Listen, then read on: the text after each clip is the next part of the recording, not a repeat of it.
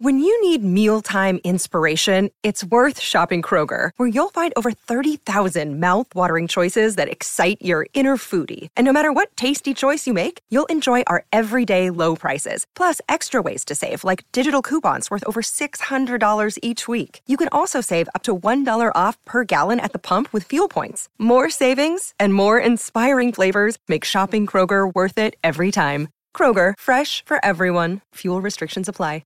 Great form by you hitting play on this podcast. Now, check out Same Racer, the brand new racing app for same race multi-tips. Same Racer.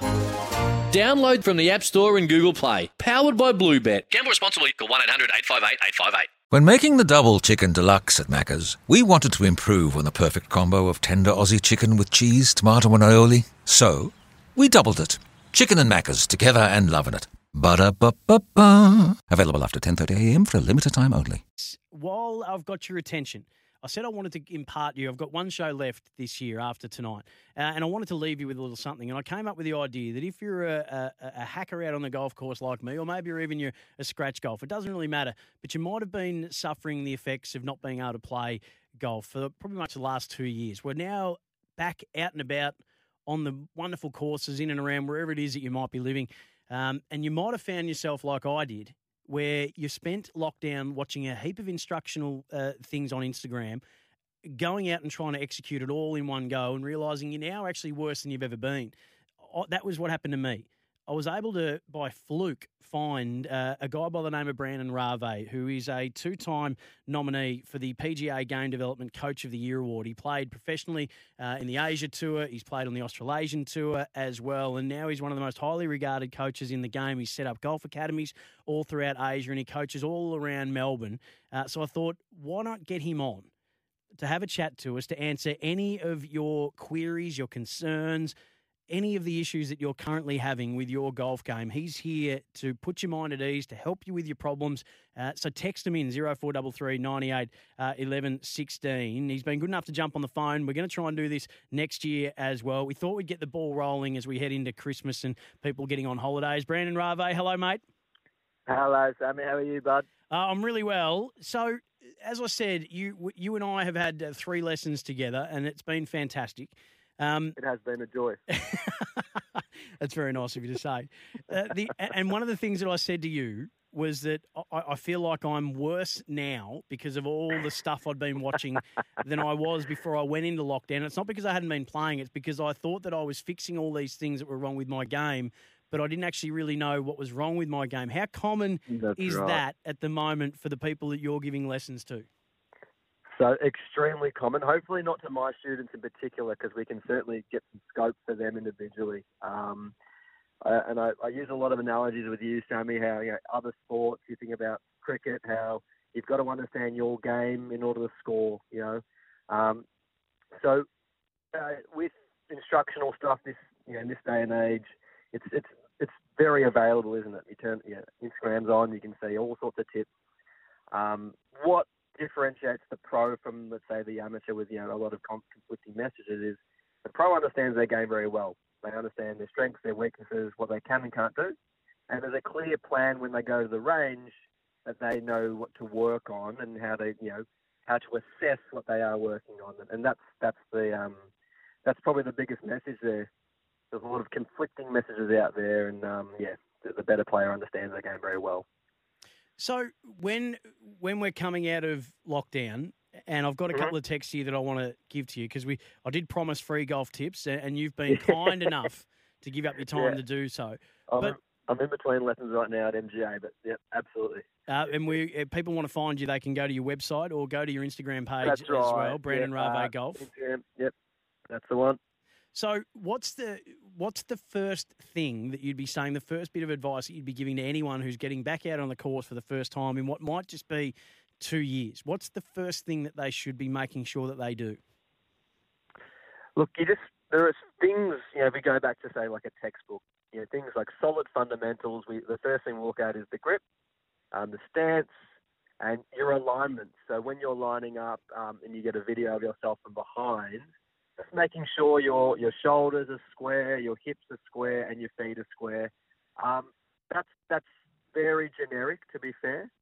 that can obviously all go south, much like a cricketer can set up very well and they've got issues with whatever it is they're working on, right? So, but from a purely generic standpoint, let's say we have beginners clinics, for example, we would say a conventional grip, a conventional stance, and making sure the club base is in pretty decent positions all throughout the swing, and you really set yourself up well versus someone who maybe aims 30 metres right. They're going to learn to make compensations naturally. So the more we can mitigate these little things, the less compensations you have to make, generally speaking.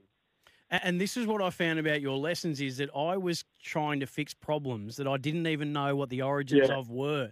And that's one of the great things that you do with breaking down. You've got your video applications where you video from each angle of the swing and then you deconstruct it one piece at a time. And the way that you're able to keep it so basic to me was what I really warmed to. And I think what anyone listening will as well. So talk us through what you do from the first time that you sit down with someone and have that very, very first lesson. Yeah, so it kind of depends on their goals. So if someone says to me, look, I'm a complete beginner and I've got a corporate day tomorrow, believe it or not, happens quite a lot. I'm not going to reinvent the wheel for them. I'll just get them to really stabilise their body and just find the middle of the face more often than not. If someone were to say to me, you know what, I'm a 20 marker, I want to get down to 10 in a 6-month period, we'll go, great. We pretty much do like some mobility tests to find out, their range of movement in their upper body, their hip mobility, and more often than not, I get them on my TrackMan, figure out their club head speed, and there's sort of priority one issues, which are maybe face or the club path or whatever it might be, and that sets the template for their lesson structure or their lesson plan going forward. So it kind of depends a little bit on what the person's, I won't say willing to invest, but what their goals are, how much they can practice. For the average Joe who can't practice a great deal, you really want to make it sort of simple and give them sort of drills they can do in a mirror at home. If someone was willing to practice a lot more, like they're sort of, the range rats out there 3 times a week, then we can really break down things very small because they have time to actually apply it. We also need to ascertain how, when the next time someone's going to play a round of golf. And some of you are like, yep, I'm getting a couple of lessons and I'm playing Cathedral Lodge in a couple of weeks. So I was like, Jesus, mate, like you're killing me. I've got nothing to work with. But that's the reality of social golfers, right? They still want to play. So I can't really give you a clear-cut answer and giving you a definitive answer, but more often than not, you would do some mobility tests, get some initial videos and some TrackMan data, and that really sets the scope for whatever it is that they're after. So when it came to me, you just said, just start hitting some balls, and you videoed me from two different angles, and then you automatically identified that because I played cricket as a kid, I essentially played cover drives. So the first thing you did was fix up how I drew the club back and my grip, and then that made an automatic difference to me straight away and meant that that I kept practicing that, then we can work on those other things to improve. But the very, very basic thing of how I hold the club and how I draw the club back. And from then on, it was, that Aladdin song, A Whole New World. So I just thought that you identified that within about a minute of us doing a lesson together, which was brilliant. I've got a couple of texts here that have come through. I know that you can't see these people and what they're doing, but see if you can, in your best, to your best of your ability, try and help a couple of these guys out with some of their issues. So this is from Lockie. He says, G'day, Brandon. Why my whole life have I hit a big fade slice off the tee with my driver? I came back after a year off golf. It has changed into a duck hook or at least a draw.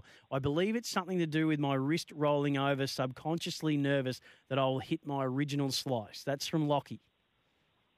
Yep, okay. So once again, from a purely generic standpoint there, Locke, so ultimately, when the ball fades left to right, assuming you're a right-handed golfer, a left-to-right shape, the path of the golf club is moving left and the face will be open to that line, creating a left-to-right spin. Now, this could be purely psychological. It could be a physiological thing with your body. If you're starting to snap hook at left, that's quite a dramatic change, to be fair. But it could purely be the way your body is moving. So when people sort of hit big slices, their upper body comes really over the top of the ball, and they've got to sort of stall, we call it. They back out of it. And so you might be having some low point issues where the club is sort of hitting the ground early, and then that kind of creates the heel to dig, and you flip it over from there. So for me, I'd be looking into a mirror there, Locke, and just trying to make sure that your hips sort of initiate the downswing sort of laterally, and then just very sequential movements from there. If you were to picture a baseballer hitting a shot from the front on, you'll see their hips sort of jut out forward, and the upper body's second, and the arms are last. So if you think about that sequence there, that should help you sort of get your sequence better from the ground up there, mate. Hope that helps a little bit. Very, very weird to see. That's quite a huge change there. Big slice to snap hooks there, mate. It's like a coach's dream, to be fair. Brandon, that's someone who should absolutely be getting in touch with you via your website or by Brandon Rave Golf and Instagram. You'll be able to diagnose that within the first couple of minutes of seeing him. Absolutely. This is another one from Colin, who I think you must know. He said, Brandon, can you please give me your best bunker tip? That's from Cole at Heritage. When are you coming back, he says? Oh, Colin, yeah, there's a few Collins there, I know. Unfortunately, the Heritage has gone through a few changes in the last few years. I won't get into it today, but we sort of left on some pretty average terms, as I'm pretty sure the whole golfing fraternity knows with a few of their previous pros. But look, so where can they find you now? Yeah, well, they can find me at Melbourne Golf Academy in Moorabbin. Just go on the Melbourne Golf Academy website. You'll find me there, and you can book online, and or my website, brandonravegolf.com. Just Google it. Cole, bunkers. What I see 9 times out of 10, amateur golfers don't have enough loft. Not necessarily the club selection, but if you choose a 56-degree wedge per se, you've got to open that face up a lot more. Having that open face, I call it's insurance. So having the open face gives the player some intention to create some serious speed. If you were to set up with not enough loft, you're probably not going to get out of the bunker anyway, because it's going to hit the lip. So indirectly, I see the player sort of fall back and sort of scoop the ball. That causes all sorts of low point issues again. You're going to hit it fat, hit it thin. So weight forward, open the face as much as you can, and just don't be afraid to actually commit and go quite hard. As I said, the face is the insurance. You can generate speed, and that speed and the loft's going to create the spin to get out of the bunker. So open that face, team. Beautifully done. What about this? How do I fix a bad snap hook? Now, that's a tough one because you can't see the person asking. That's but right. Is there something that's pretty common that causes a snap hook?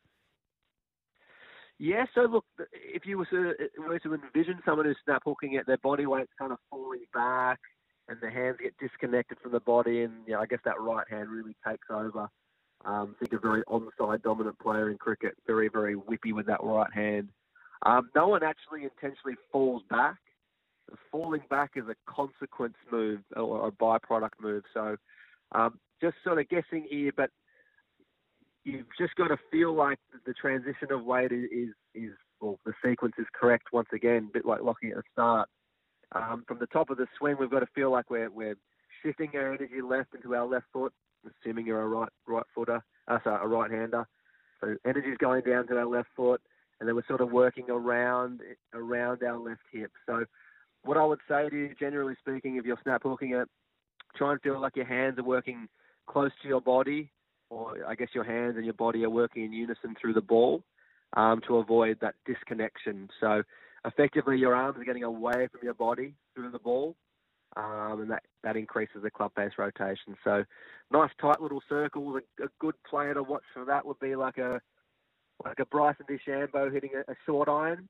So here's where YouTube, I guess, from the coaching fraternity can have a negative connotations on all this conflicting research. But I actually prescribe a lot of videos to my students because I actually know what they should be looking at. So you'll see I gave a reference there of, say, Bryson DeChambeau hitting a short iron.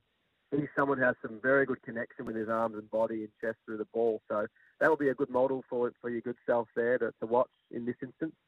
I say in this instance because it may not be right for someone else. Speaking of Brandon Rave, check out his Instagram, two-time nominee for the PGA Development Coach of the Year last year and this year. I've had the pleasure of having a few lessons with him. It's totally changed everything about the way in which I swing at a golf ball now. And whilst a couple of people that play with me at Cathedral would beg to differ, it has had a big improvement.